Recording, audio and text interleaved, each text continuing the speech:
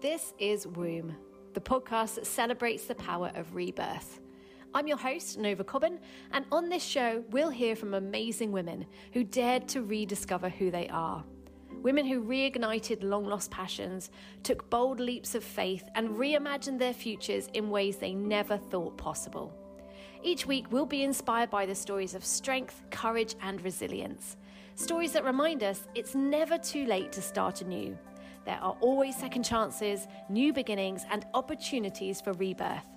So join us as we explore the journeys of phenomenal women who reinvented themselves and created the lives they've always dreamed of. Welcome to Womb Rebirth. Let's go. Hello and welcome to today's episode. I am here with Fenella Hemus today, and I'm going to give you an introduction to Fenella. Fenella has a phenomenal story. I'm really excited about getting into it. Fenella has been in the business of transformation for over 25 years, supporting people of all ages and walks of life to grow and thrive. Her varied background spans running an adventure playground, training development and delivery, health coaching and traveling, giving her a breadth of skills and life experiences to draw on. She now runs internationally certified neurolinguistic programming, timeline therapy, and hypnotherapy training for coaches and business leaders who are dedicated to creating positive change in the world. With these mindset and behavior change tools, they can achieve profound and long-lasting results for themselves and anyone that they work with. Through one-to-one breakthrough and performance coaching, Fenella enables ambitious, overwhelmed women and men to clear the blocks that stop them achieving greater success on their own terms, so they become limitless in their thinking and unstoppable in their mission. Fenella wholeheartedly believes that everyone is magnificent and has the ability to achieve the exceptional in life. What a lovely introduction, Fenella. I can't wait to talk to you more about all of those things. So we are here obviously to talk about your rebirth story. And I know that you have some really key and important things in your story that I really want the listeners to hear about. But where should we start? Where is the place where you feel your first rebirth? Because often we go through many of them. But where did the first sort of big significant change happen for you? I think the first big significant change happened when I had several people, my family die. So my little brother, first of all, at the age of 33, died from bowel cancer. Okay. And then my other brother died a year and a half, or just over a year later.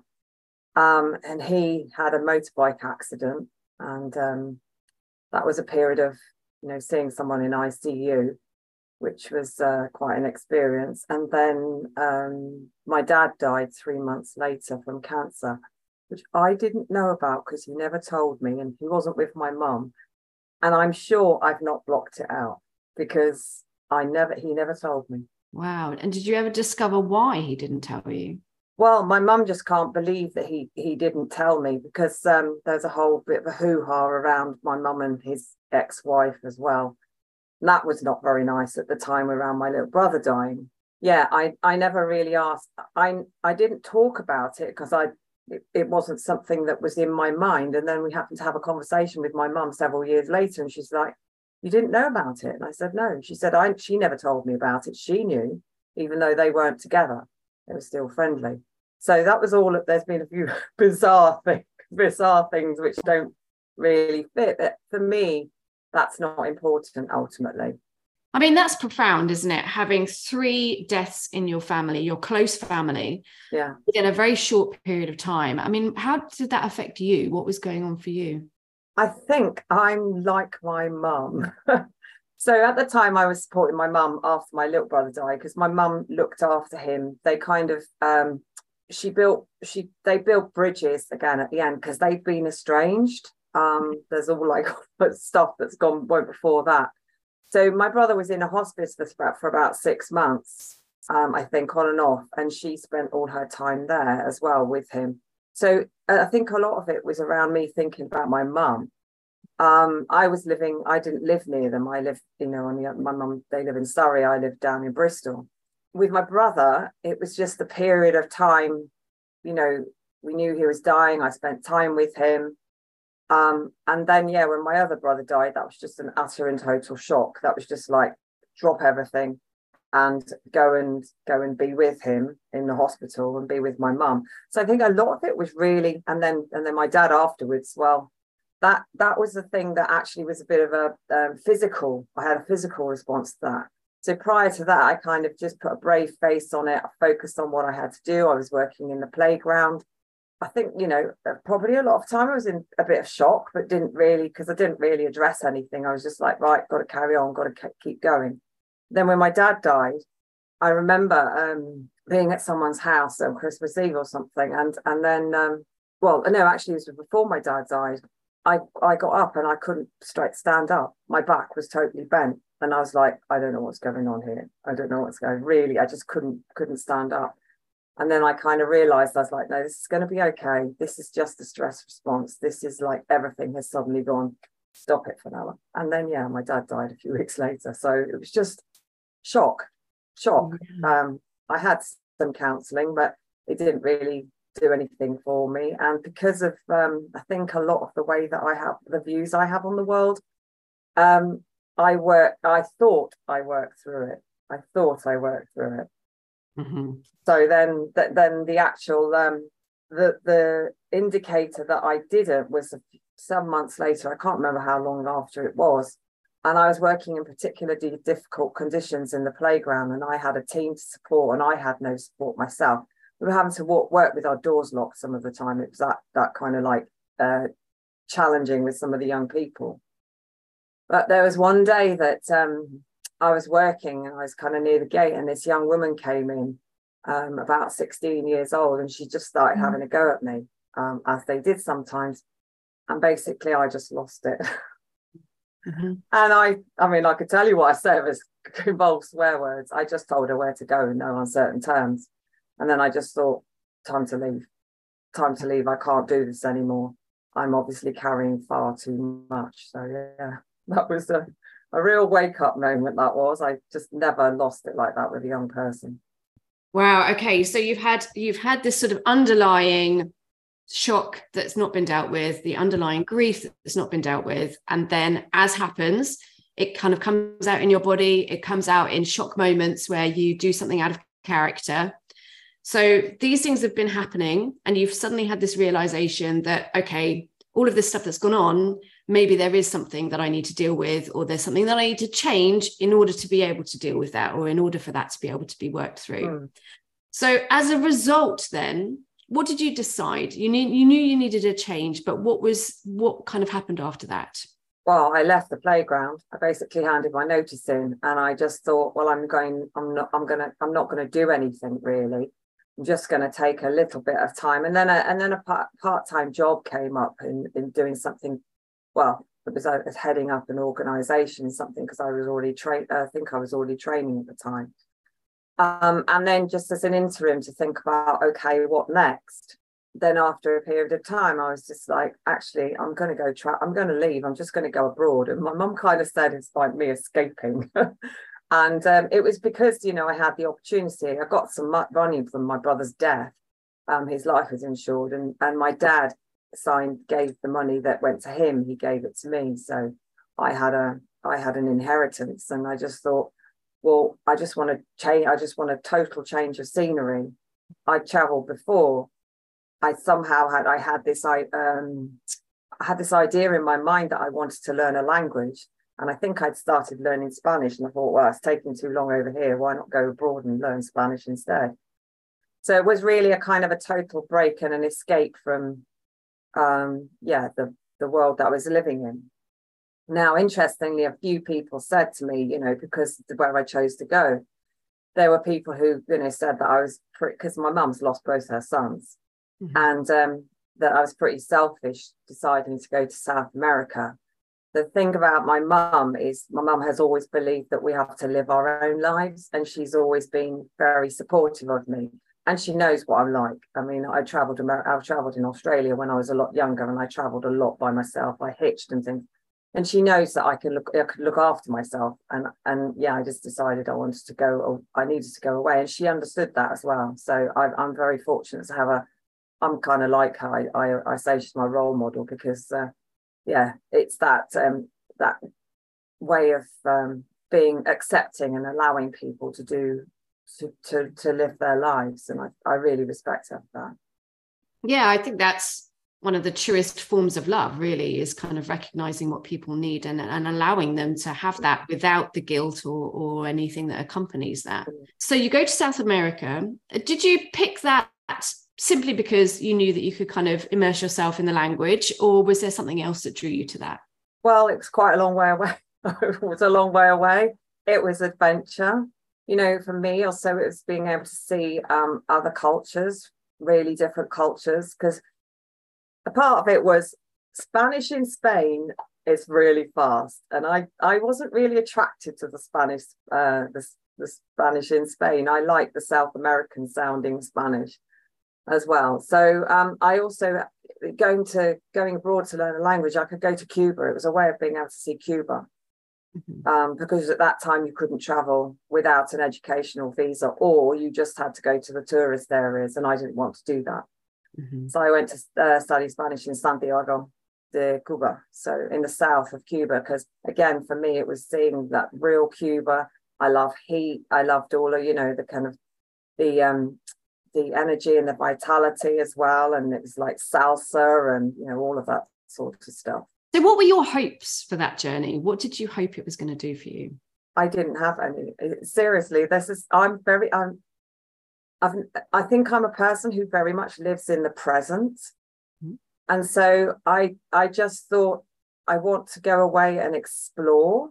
Unconsciously, it was going to be a way of again, focusing probably on other people and other things as a way of healing myself, if you see what I mean, rather than going inside and delving deeply. And, you know, for the grieving thing, for me, it's you know what I also believed is, when I was traveling, that they were, all my brothers and my dad were with me. I did feel like I have a guardian. I have some kind of guardians who were just there, and I think of them a lot as well when I was traveling. So yes, that was the way I approached it. I think that's lovely, that because I think having that strength that comes from just knowing whichever avenue it comes from, whether it's kind of a person that you see every day or somebody who's kind of in your memory that you're bringing with you, or that is a spirit guide or somebody who's alongside you, just allows you to feel a little bit more kind of like, okay, I'm not just doing this for me, I'm actually doing this for like all of us to figure out something bigger than myself. And actually you just hit the nail on the head there. Is at one point they died, and after, you know, in that period before I decided to go traveling, and I'd had counselling, and I went to counselling, and I did the crying through it and letting all of that out. And then I thought, this isn't what I need. And then I also thought, you know, I have a choice. I can either let myself fall apart, or I can live the life that my brothers didn't have. And that is actually what I decided to do, is that I was going to see the places my little brother never saw. And in sort of my other brother, the older one, who had the motorbike accident, he was always really into personal development. He was always really into the mindset and to developing himself. And I thought, well, maybe I can do that. You know, this I can take him along with me and have that mindset too as well with him.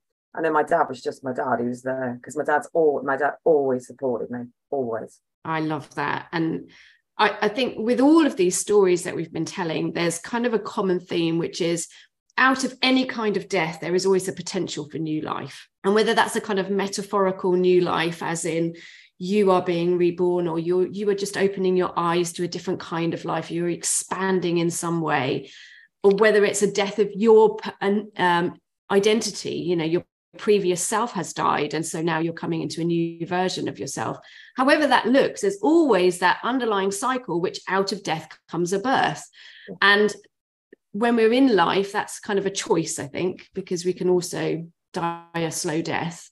And when people choose to see it as, okay, this is an opportunity for me to discover something new, or something like that happens, then actually it can be the adventure of a lifetime.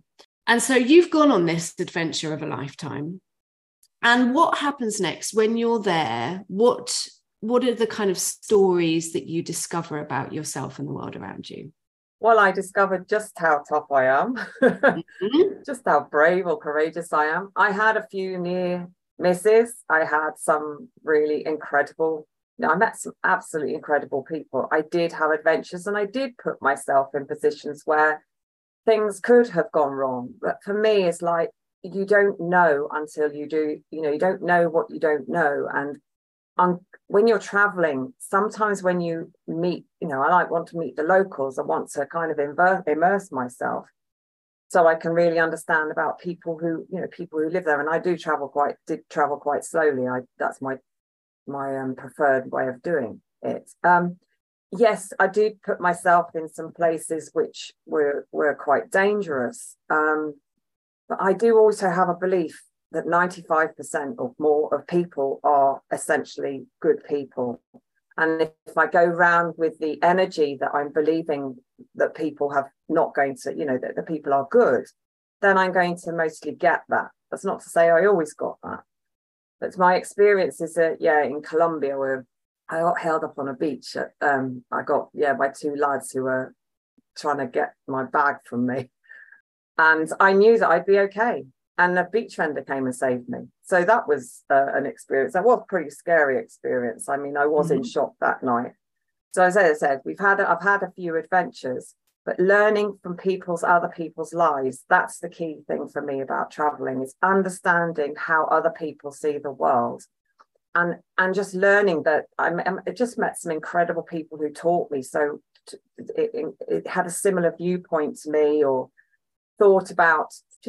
they just thought about things in a different way that made me realize that, actually what we do over in the West isn't necessarily the right way of doing things. I mean, I never generally thought that, but I had the experience in being in South America of different attitudes, different ways of approaching life, if you like, and also living with very little. Actually, I spent I was in South America twice, so 8 months first time and a year the next time, and I lived out of a backpack.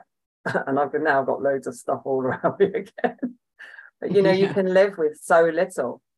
And for me, again, the second time when I went and I worked with street kids, how much love there is with children who have so little, what we compare in the West.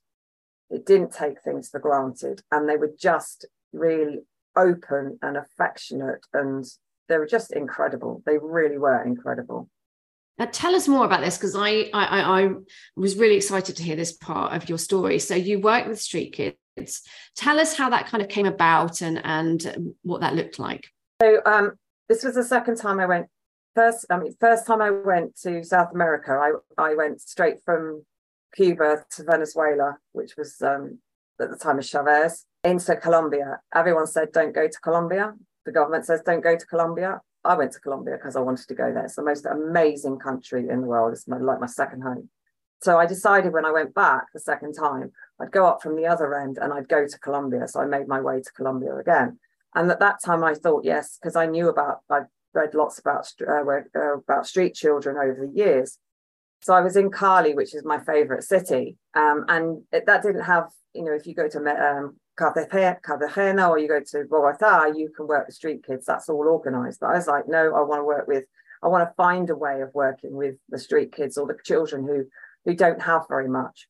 So the first part started off with finding out from someone in the hostel, connecting with this woman who actually worked with the children who had lived on the dump. So they had to move them in from the city dump, because the city, the kids who live on pick out all the rubbish. And the families live actually on the city dump, which threatened to clog the city. So they put them in houses, and I worked with them there. And I did some girls' work. So it was very interesting there, working with girls who were, this is slightly different, but it's related, girls who were at risk of sexual abuse. And so we did some work with them around that. And then somehow I chatted to someone and they said, oh yeah, well, there's this school in a place called La Olla, which is the saucepan, which is essentially the toughest part of Cali. And seriously, you could see some stuff going on there.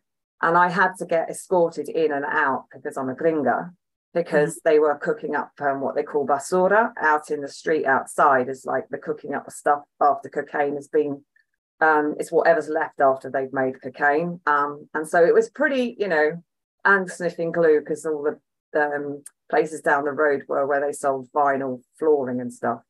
So I'd go into this place every day, and there were several, about, I don't know, 30 plus children that would go there and live there. So some of them were living in La Olla, in they have to come in and out every day. And then there were other children who have been off on the streets, and they were living there permanently.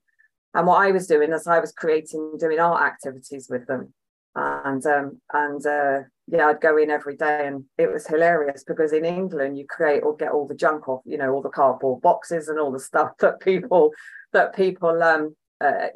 away. Well, it's pretty hard to get in Colombia because it's all recycled. So I was like in the hostel collecting everything from everyone. I was like, give me your plastic bottles, do this, And so, the most incredible thing though was the lack of manual dexterity, because they didn't do any of that stuff. That's not how they grew up. So holding a paintbrush or a pencil to draw anything was quite a challenge. So had to it was kind of like organized chaos, but I was used to that from the playground, because it was a bit crazy, some of the stuff that went on.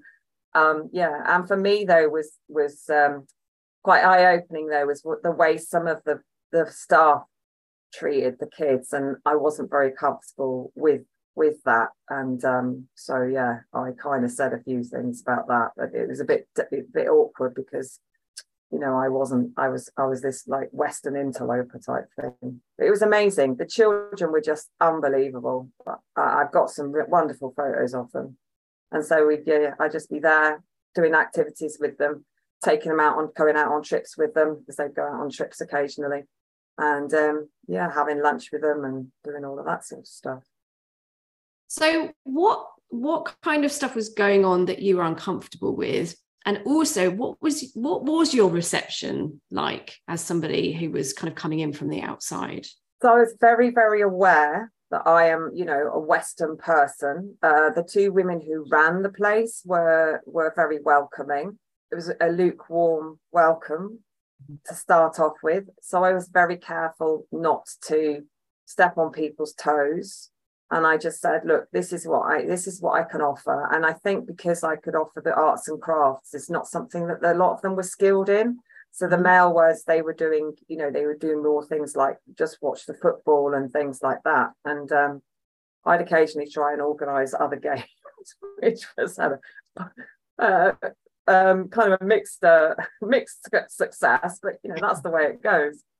And it was just the women were more, the two women that I worked with, they were more welcoming and accepting. But there was one guy who I felt was a bit of a bully for the young lads, and I would watch him and I'd be like, I'm just not, I'm not comfortable with this, because I think it's not a nice way to treat these children. It's kind of like there was a bit of a power that sometimes that can happen with teachers. It's that power, the power structure thing is I'm the boss, and I never worked like that with children. So and again, it's Colombia, it was another country, so maybe they did things differently there. That didn't sit well with me. You're immersed in this environment of what sounds like a kind of very different, very challenging environment to be in. You're seeing things around you that are not things that you would generally see, people sniffing glue and mixing up the leftovers for the cocaine. Can you kind of give us an idea of, I want to kind of get a visual representation of what that looks like. So when you're kind of walking around and you're immersed in that culture, what are you thinking and feeling, and how is that? What is that like? I think it's very, it makes you recognize that what privilege we have over here, actually also how much we do exploit other countries. In my perspective, we end up exploiting other countries. Huge differences between, and I found that very difficult, the huge differences between the wealth, because there was wealth in Cali, and the poverty that people lived in. And I know that is over here now as well. So it just made me want to work with these people, with children, and because I think children don't have power in society. And I'm very much still a believer of that, having that belief over here as well. But to work with children because they have such potential and they can teach us so much. And I find I learn a huge amount with working with children. So walking around in Cali, around that area, people just, it goes on and people walk past. It's part of life. You kind of get into, because by the time that I've been in South America for quite a long time by then, so I'd experienced quite a lot of it already. You just go, this is part of the way that things happen over here. And I think, also because I'd worked in an adventure playground over here, I've worked with kids' parents who are drug addicts and alcoholics, and so I kind of already had some experience of that. Just meet people where they are, really. Meet people where they are, and however they present themselves. I also, understand the background of all of that is, no one chooses to live like that. It's a way of coping with whatever's happened to them in their lives. Or if you've got you get into a poverty spiral, that's what happens. And there's no support, there's not much support, shall I say, in places like in certain cities in Colombia, because it's a different infrastructure. So it was very shocking in a way that how segregated it was, because I worked with also in a school just outside the city with girls who were at risk of sexual abuse. And it was a very lovely environment, a really lovely place, a really lovely school. But I had to go through some really, on the micro, I'd go through some really posh areas. And you could see that juxtaposition of, you'd see the big blocks of flats. And then just across the way, in some places, it was more like a favela. Well, not like Brazil, but just such a juxtaposition. And I think all that did is just open my eyes to the way that the unfairness in the world, which I've always known. Yes, I've always known that, and it made I experienced it, and I think that's of great value, because it means that it's always there in my mind. Yeah, I think those types of experiences are invaluable, and they just kind of like trigger our curiosity, and then our curiosity sort of triggers different elements that we might want to change about ourselves. And then as a reflection of that, maybe something bigger in the world as well might change as a result of that. You've been out there. Did it just kind of come to a natural end, or you'd always planned to leave at that point? How did you come back to the UK? Well, it was, I was going to go the first time I went for 8 months, and then I came back and I was like, I haven't done with this. But I did stay to earn some money. I just kind of bedded back into the UK. I don't really know why I stayed I think it's probably because of my mum. I stayed in the UK for a good while. And then I decided, okay, I've not done with South America. I haven't seen half of it because I travel so slowly. This time I'm going to and I wanted to continue to learn Spanish. This time I'm going to start from the other end. And I just planned to go for a year. I did. It was just a decision that I will just go for a year, because that was all. Just decided to go for a year, probably no longer. And then I just came back. Going out with a bit of a blast at the end of being, because Colombia was my last country again. And then again, I had to, because I loved it so much, I hadn't finished with it. I had to go and extend my visa. So I had to go through all the rigmarole of going to the Department of Immigration, having fingerprints taken and everything. And oh wow, yeah, and get all of the paperwork sorted out so I could stay there for another month. And I don't think as well, because I was back in Colombia, I never had a desire to really see a lot of Brazil, because Brazil's Portuguese as well. I mean, I did go into Brazil a bit, but I had done as much as I wanted to at the time for South America. So I had been to every other country except for doing, as they say, hadn't seen Brazil properly, but that would take a lifetime as well. Yeah. So it was just time for me to come back. Okay, so when you come back with all of these experiences, having met all of these people, inevitably, I'm guessing, got quite close to some of them because you're sort of fully embedded in the children's story and making sure that they're okay in their lives. And often, as we know, when we've been somewhere and we've come back into a very different culture, it's quite hard to hold on to all of those things that we learned or that we intended to kind of express more when we came back. So what did you manage to hold on to that was important for you to hold on to as a result of those experiences? And what did you find very quickly just went back to normal, as it were? Probably going back to having all the things that I used to have. Yeah. Well, I still have my house, you see, so I moved back into my house. Actually didn't bother me was having stuff, actually, is buying stuff or anything like that. Having new things didn't bother me at all. Going back into connecting with my friends was lovely. And I think actually this time round, the second time, because I went years and years ago, I went for traveling for 2 years. And I think this time round, it's actually easier to connect back in with some of my friends than it was the first time. And I did think I was going to go abroad again, and I never did. Wow, okay. So I didn't. And oh yes, I think because I met someone as well, not so long after, I think so. Yeah, not so long afterwards, I had a quite a long-term relationship. So yeah, and he wasn't into traveling. So I just kind of settled back into living in the UK. So you mentioned that there was a point at which you're very into your fitness, you were doing personal training, but there was a point at which, presumably, because you then added it in, you realized and recognized that the mind was an important part of this kind of whole that we were looking after. So was that a moment, a book, a person? What kind of helped you understand that that was something that you really wanted to get into as well?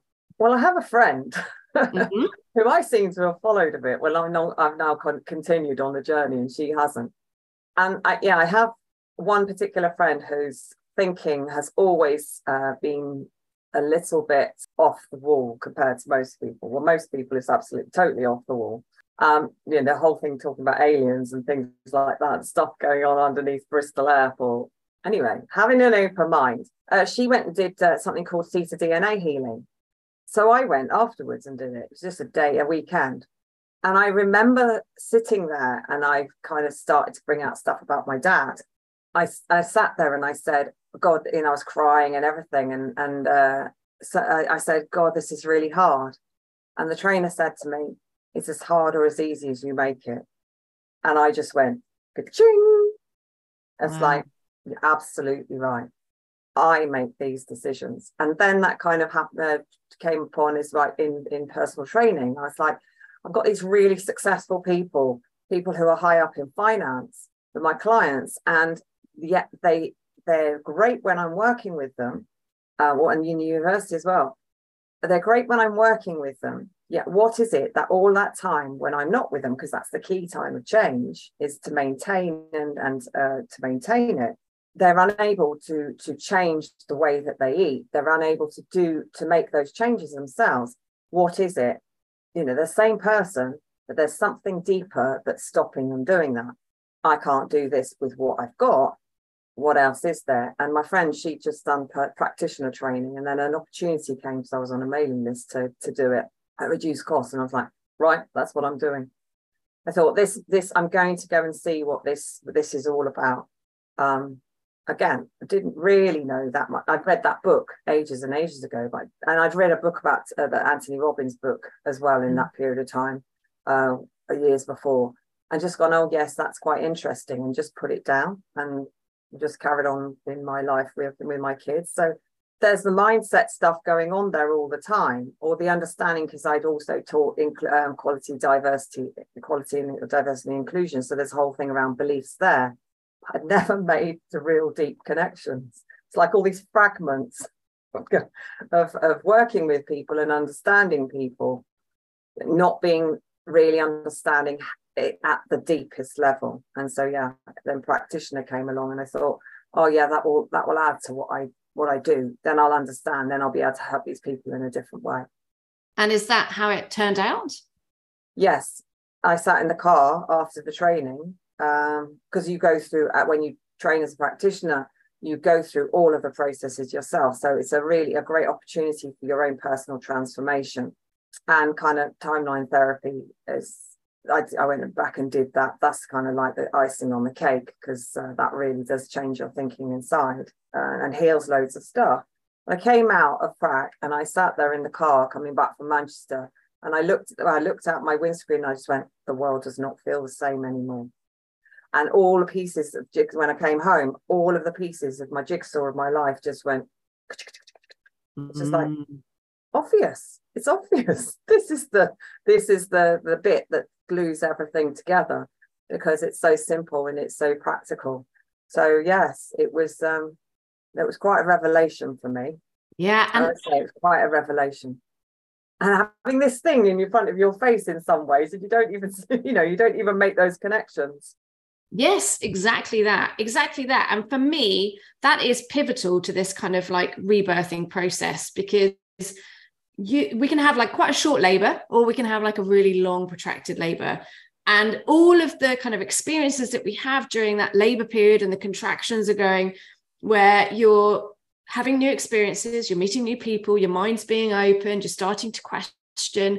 And then slowly, like you said, all of those pieces of the puzzle that have been put in place over years maybe are suddenly kind of coming together in a way that you can see them fully for the first time. And you're like, I see now how all of the things that have been happening in my life can come together to create something really powerful. Yeah. And that moment for me, in the metaphor that I use with this whole rebirth thing, is the moment where you are suddenly kind of becoming your own person again. Like you've brought all of those things together, and that is the new whole that's coming together, that's being birthed out. And the whole of the labor process has kind of got you there, and the gestation period as well, when you're in the womb, if you like. Bring us up to the present day then. So we've kind of had this beautiful experience that you've described to us, and all of these amazing things that have kind of happened. And then you've brought it all together with understanding that the physical and the mindset and all of the parts of you have to come together and have a holistic viewpoint over change. So you've done the experiences yourself, you've gone through all the processes of NLP and timeline therapy, and then you're out in the world. And did you intend to kind of use that with your clients, or was that something that you were like, okay, now I see a way in which I can kind of offer everything together? Well, at the time I was a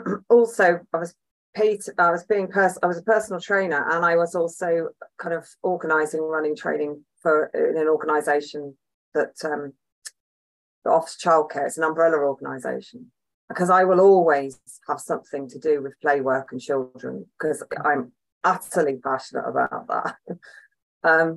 So any play work training, I will deliver it, because I just think it's such a valuable job. In that aspect, is I started bringing that into my training with play workers. Then also it came to the point where I realised I can't work in an organisation anymore. It wasn't enough. It was too restricting in terms of my mindset. So there's a thinking, we talk about levels of complexity, be able to hold complexity in mind in NLP. And when you get to a certain level, you kind of can be a boss and you can be a part of a team. They got to the point where it's like, this is not innate. I'm not able to lead enough in the way that I want to. It's not moving fast enough for me. And I've always been I'm quite an impatient person in terms of change. And I got to the point where I accept that change has to take place slowly. And then I'm unconscious, I'm underneath it, I'm going, why? It's a mindset, actually. And when I learned NLP, I was like, even more, yes, it doesn't have to take a long time. It's a mindset. Anyway, so there came a point where I was like, actually, I can't, because I've trained as a practitioner, then I trained as a master practitioner.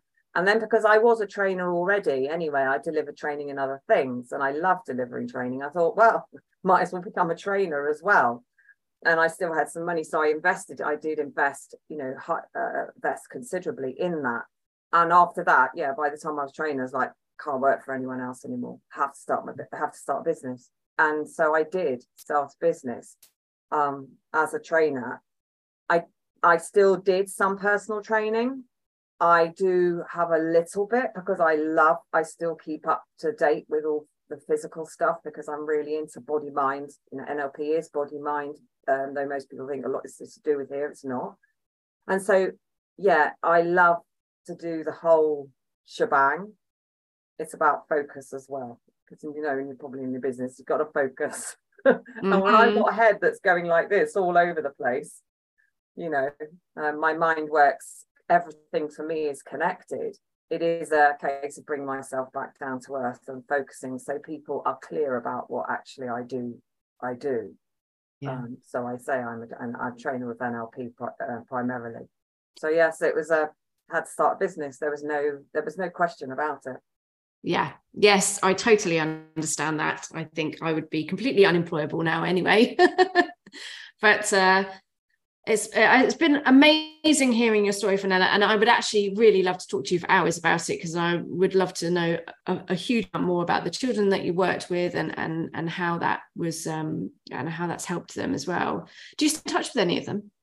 No, I'm not in touch with the children. I'm still in touch with one of the women that I worked with in the community that's been taken off the rubbish dump. So we're still in touch. Yes. Amazing. As for the children, it's not so easy to stay in touch with them, but you know, it's still in the back of my mind to go back there and then bump into one of them, because I do that with the kids that I used to work with in the playground over here.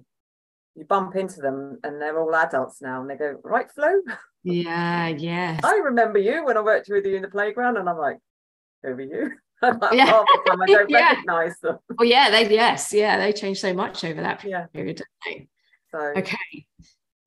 So one question that I like to ask people at the end is to take you back to the point at which we started. So and then ask you what it would be that you would like to say from today's self to your past self, who was experiencing the death of her brothers and her father. And is there something that you would like to leave her with? Trust. I think also trust yourself, trust the universe, believe that everything will be okay, because it will be, because we create our reality. That is a lovely place to finish. Thank you so much, Fenella. Thank you so much for telling us your story. And we will link people into the ways to work with you and how to find out more about you. Thank you very much. Thank you very much for having me, Nova. Lovely to meet you. You're very welcome. If you're enjoying this podcast, why not download the Womb app? It's going to help you to understand what a rebirth is and how to have one for yourself. Join in the chat rooms, download the materials and programs, and get monthly coaching and monthly networking, all for the price of $6.99 a month. Download now in the App Store or Google Play Store.